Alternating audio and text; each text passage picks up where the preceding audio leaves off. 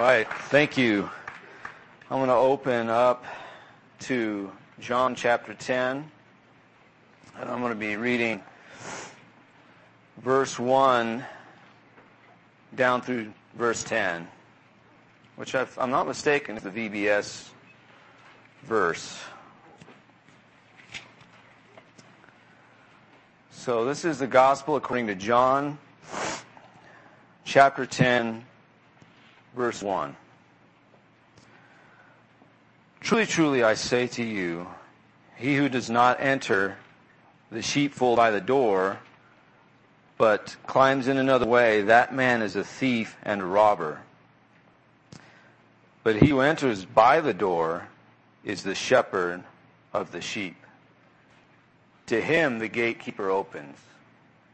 The sheep hear his voice, and he calls his own sheep by name and leads them out. When he has brought all his own, he goes before them, and the sheep follow him, for they know his voice. A stranger they will not follow, but they will flee from him, for they do not know the voice of strangers. This figure of speech Jesus used with them, but they did not understand what he was saying to them. So Jesus again said to them, Truly, truly, I say to you, I am the door of the sheep. All who came before me are thieves and robbers, but the sheep did not listen to them. I am the door. If anyone enters by me, he will be saved, and will go in and out and find pasture. The thief comes only to steal and kill and destroy. I came that they might have life and have it abundantly. A long time ago, the Apostle Paul wrote some letters to a group of Christians who lived in a city called Corinth. And in his first letter to the Corinthians we have in our Bible, in the 15th chapter, the Apostle Paul starts talking to them about the resurrection from the dead, because amazingly enough, some of the Corinthians had begun to doubt or even deny that there is a resurrection from the dead. I mean, this is Christianity 101 stuff, but they were struggling with it. And so Paul wanted to make sure they understood death is not the end. There is a resurrection from the dead. And in verse 19, he writes these words: If in Christ we have hope in this life only, we are of all people most to be pitied. Now, on the face of it, there seems to be a little bit of tension between what Jesus says in 10:10 and what the Apostle Paul says in 1 Corinthians 15:19. Because Jesus, referencing his sheep, says, I have come that they might have life and have it abundantly.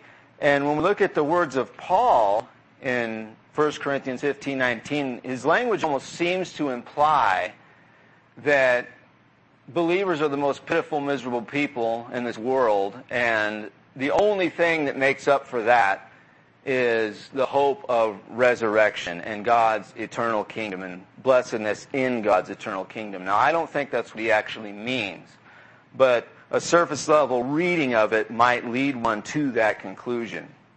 Now, it is undeniable that the theme of suffering is very pronounced in the New Testament. I'm going to read you just a few passages to demonstrate my point this morning, but trust me, there are many, many more.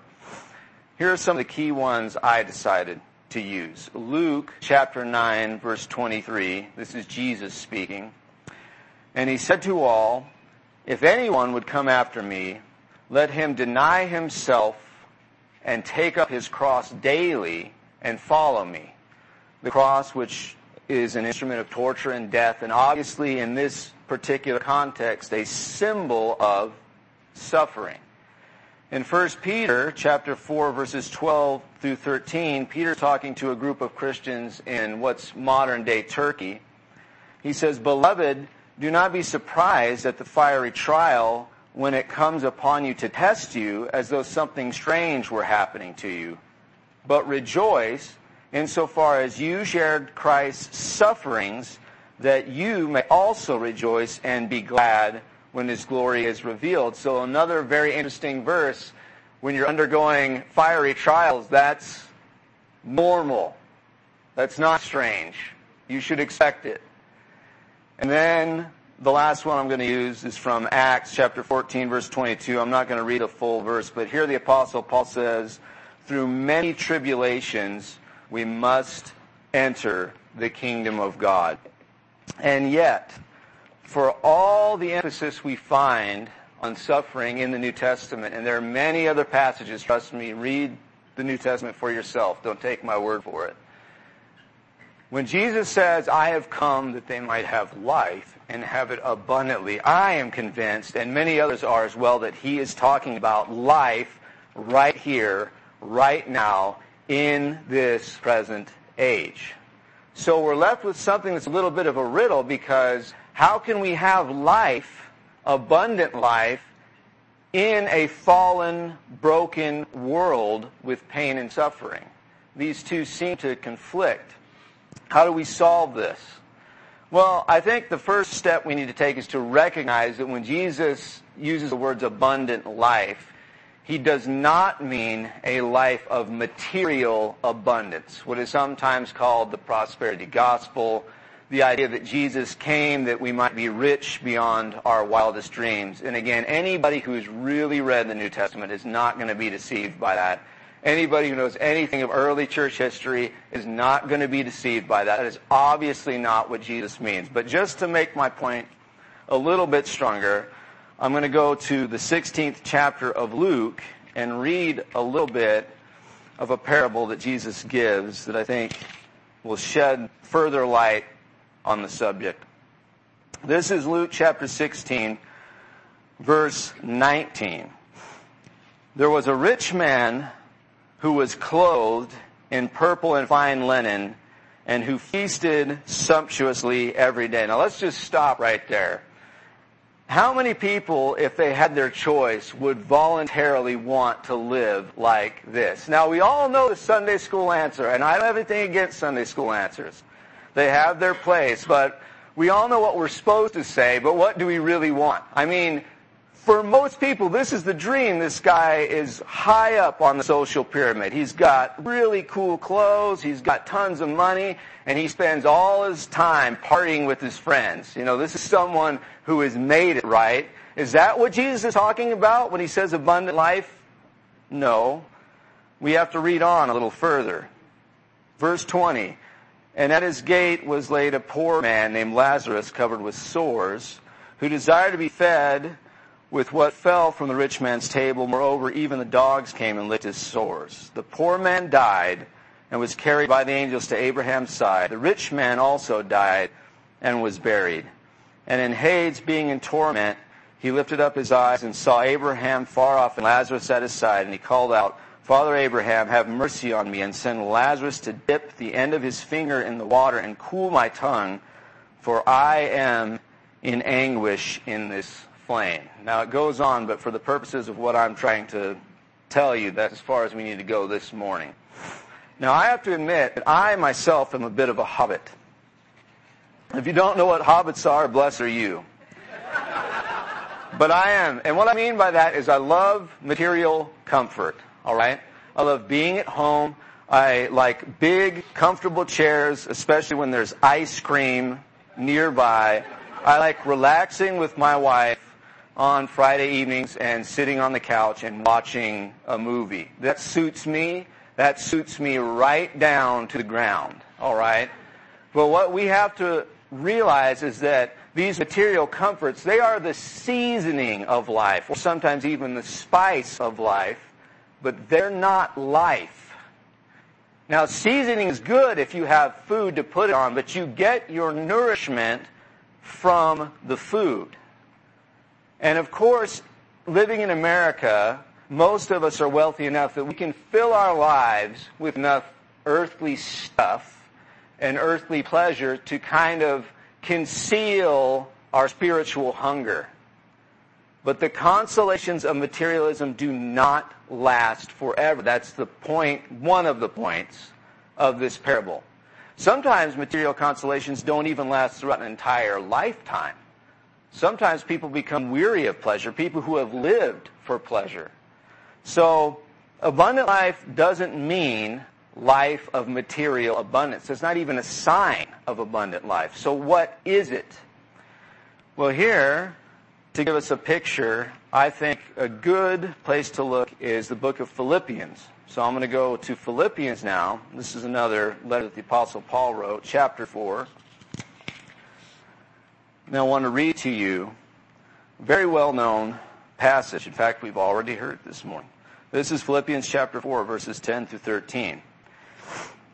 I rejoiced in the Lord greatly that now at length you have revived your concern for me.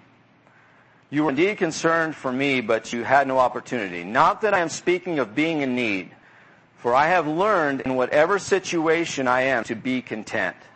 I know how to be brought low, and I know how to abound. In any and every circumstance, I have learned the secret of facing plenty and hunger, abundance and need. I can do all things through him who strengthens me.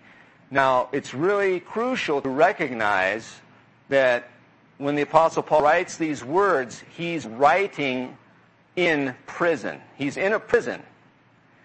And we need to also remind ourselves, because Paul's in prison all the time. He's always getting beat up. And so we kind of forget that he's in prison unjustly.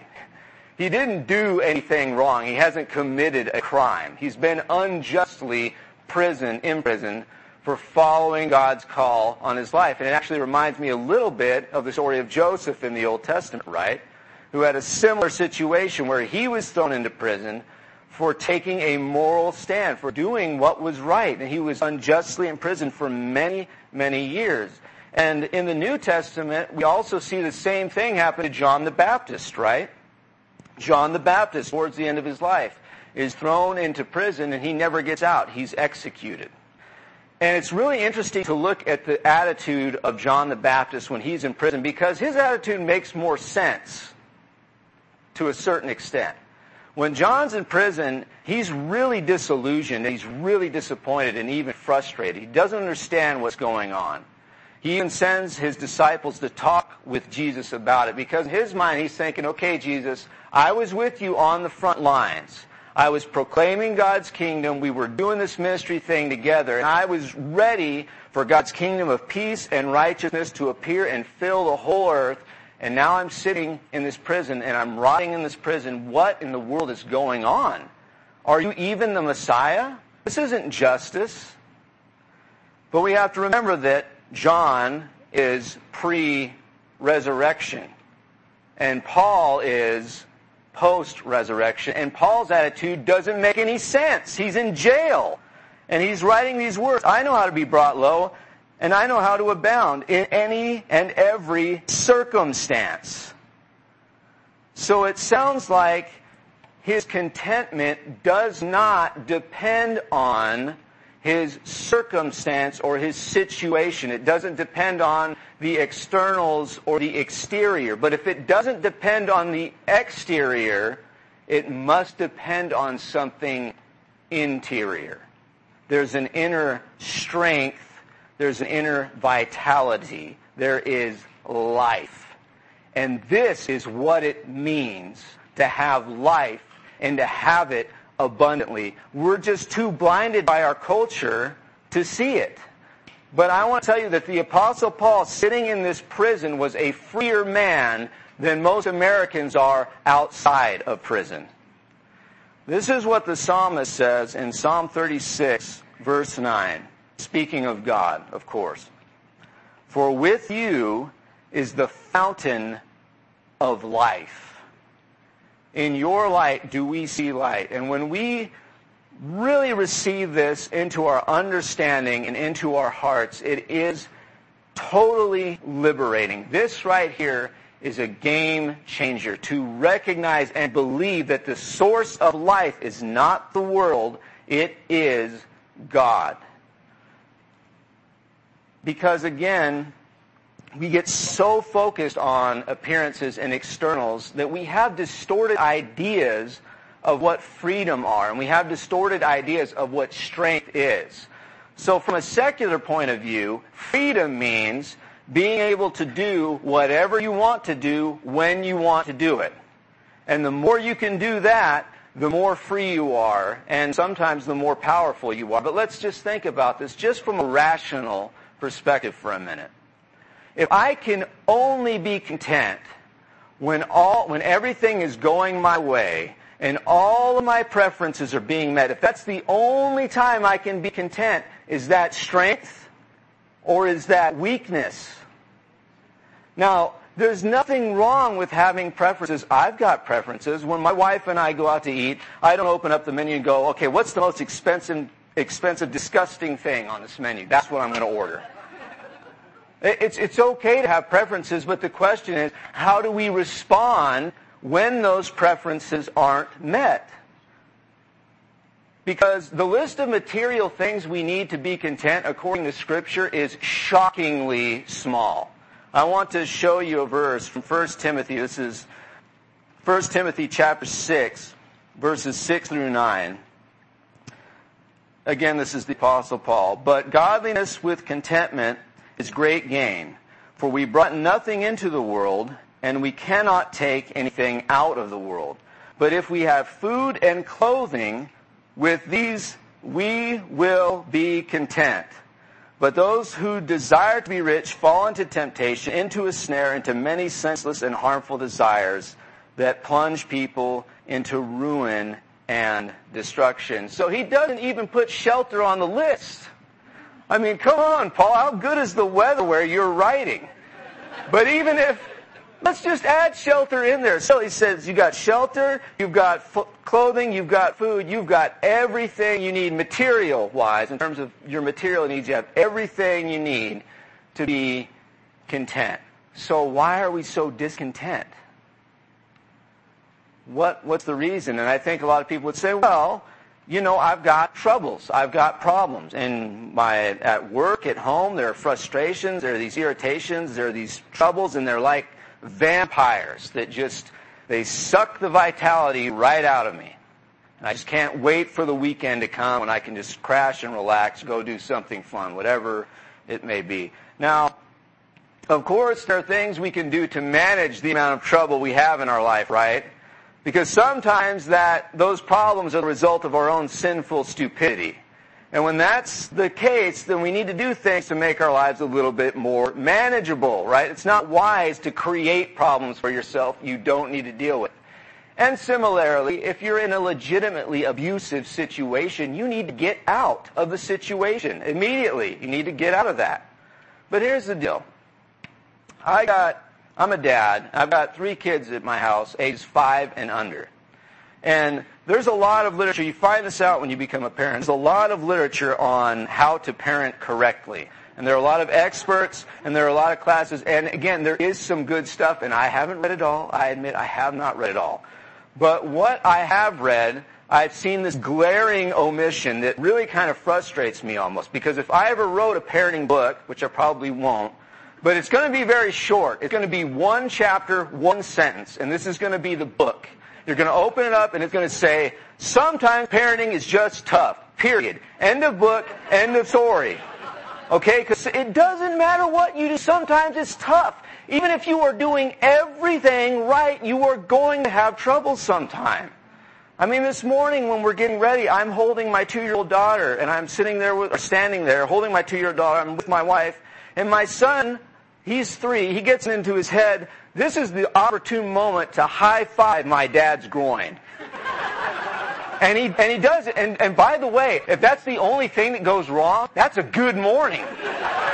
That's a great day. If that's the only thing, that's like nothing. I mean, really, if you've got small kids, you know exactly what I'm talking about. But the thing is, we got to be realistic. You are never going to have a trouble-free life. It's not going to happen. You're going to have problems. You're going to have troubles. You can move. You can change jobs. Do whatever. There will be new problems there waiting for you. So the question is not, how do I manage my life to get rid of all these troubles? It's, where am I getting the strength to face those troubles? I need more life. And that's why we got to enter that gate. We got to go through that door because that's where the pasture is.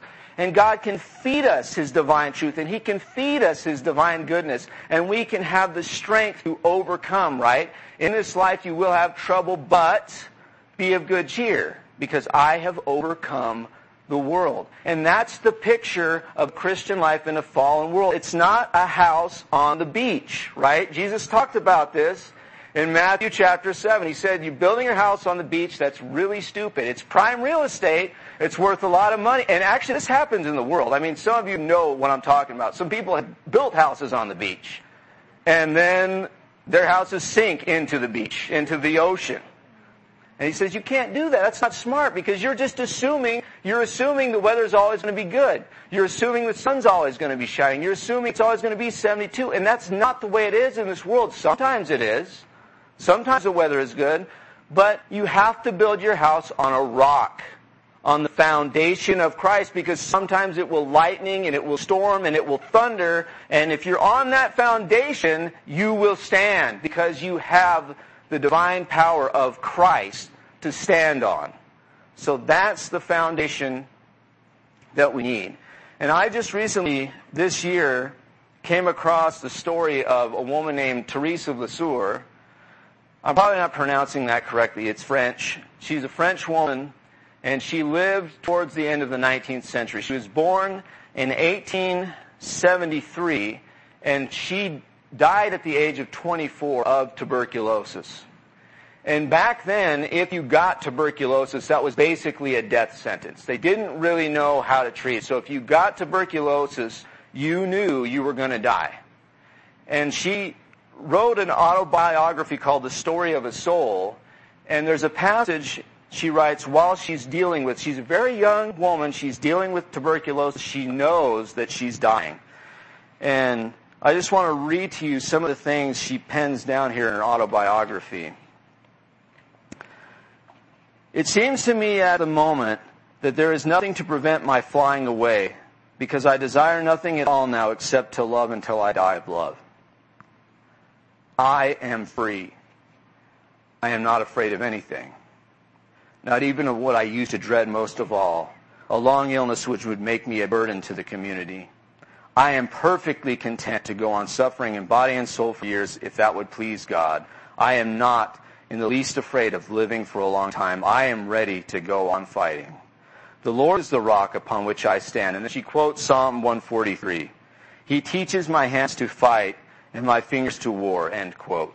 He is my protector, and I have hoped in Him. And then a little bit later she writes, I am ill and I shall never get better, but my soul always remains at peace.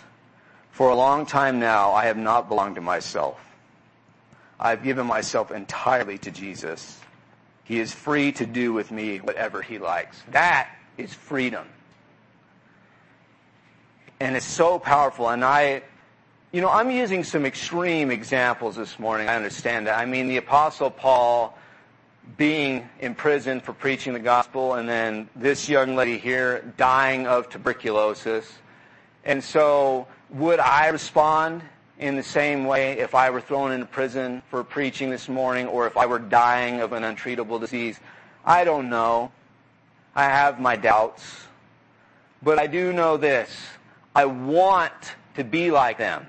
What they've got, I want it. And if you just have the desire, it's such a small step, it's a huge step at the same time. If you can just have the desire, you can really move forward, and God can work with that. The problem is, a lot of people don't really want it. Now, that sounds incredible, but let me tell you something. I am a teacher. I teach at high school, and I've actually, all my adult life, I've been dealing with teenagers, and that's not by design. That's just the way it worked out. Teenagers are interesting people. That's a different sermon. But I deal with them a lot on a regular basis. And one day I'm in class, and I've got a girl in my class, and I want to ask her a question. This was not like something that I had previously thought up. It's just kind of in the moment. I asked her, look, if you had your choice between being unattractive but perfectly happy every day of your life, or you could be attractive but bipolar every day for the rest of your life, what would you choose? Now, I think you can see where I'm going with this. This happened to be a pretty young lady. And she said, and she was being totally sincere. She was even a little bit sad when she responded. She said, I'd just rather be attractive and bipolar. And, she was just being honest. I mean, God bless her. She was just telling me what she really wanted. At least she knew what she really wanted. A lot of people don't even know that. But I'm not judging her or condemning her because she's not alone. This is what George MacDonald has to say about this. Man finds it hard to get what he wants because he does not want the best. God finds it hard to give because he would give the best and man will not take it. In other words, every day, every moment, our Heavenly Father wants to give us his very best. But we don't take it because we have different ideas of what is best. And so we go with our ideas instead. And sometimes we learn to be content with that, and that's really dangerous. I mean, I started my talk and I talked about the dangers of being too easily discontent. But there's also another kind of subtle danger that we face, and that's of being too easily content. Now, that's not the Apostle Paul. When you read him in Philippians chapter 4, that contentment was the bloom or the fruit on a vine that was rooted in God's divine love. But when I learn to be content with what is good, to the extent that I no longer desire what is best, then I am in a dangerous position. And think about this. You probably know people that don't know God and that don't believe in God. And are they all of them lining up to jump off a bridge this morning? Are they all clinically depressed? Some of them might be. But there are a lot of people that don't know God. And they are pleasant, successful, law-abiding citizens. And they have troubles just like everybody else, but they learn to take their licks, roll with the punches, and they just live life as best they can. And by the way, that's admirable. I mean, the person in that situation who has at least learned to be grateful, that person is in a better position than the malcontent who's never grateful no matter how much they have. But it's dangerous. Being lukewarm is dangerous. And the tragic thing about it is you don't necessarily have to sacrifice what is good to strive for and want what is best. You can follow the Good Shepherd and still enjoy coffee and music and burritos and holidays. There's nothing inconsistent with loving Jesus and loving these things. The problem is when these things become substitutes for God. And in that case, then you really are in danger of losing them. Because if you're going to do that, God might take your toys away from you. And that could happen in this country. I mean, you remember what Jesus said about the flood. And Noah, he said people were partying and having a good time right up until the day the flood came.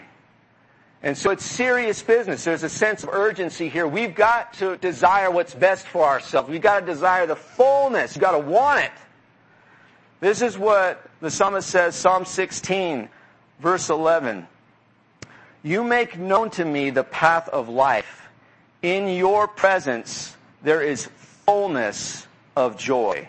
At your right hand are pleasures forevermore. Now, you could ask the question, well, wait a minute. Isn't God omnipresent, right? He's present everywhere. And in a sense, that's true in that God knows what's happening all over the universe right now. And He's making things happen all over the universe right now as we speak. But there are a lot of people that don't care. You can be passively in God's presence and just completely ignore Him. And that's obviously not what the psalmist is talking about. He's talking about someone that is actively in God's presence, actively, deliberately coming to the fountain of life.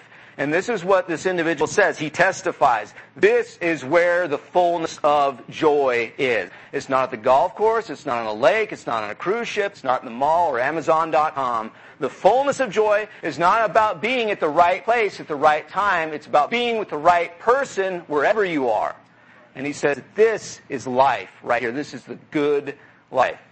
And we need to remember that even though there may be and are people who are more spiritually mature than we are, like the Apostle Paul or like Therese, it's not like they have some VIP access to God that we don't have. All of us have access. Access has been granted to all of us.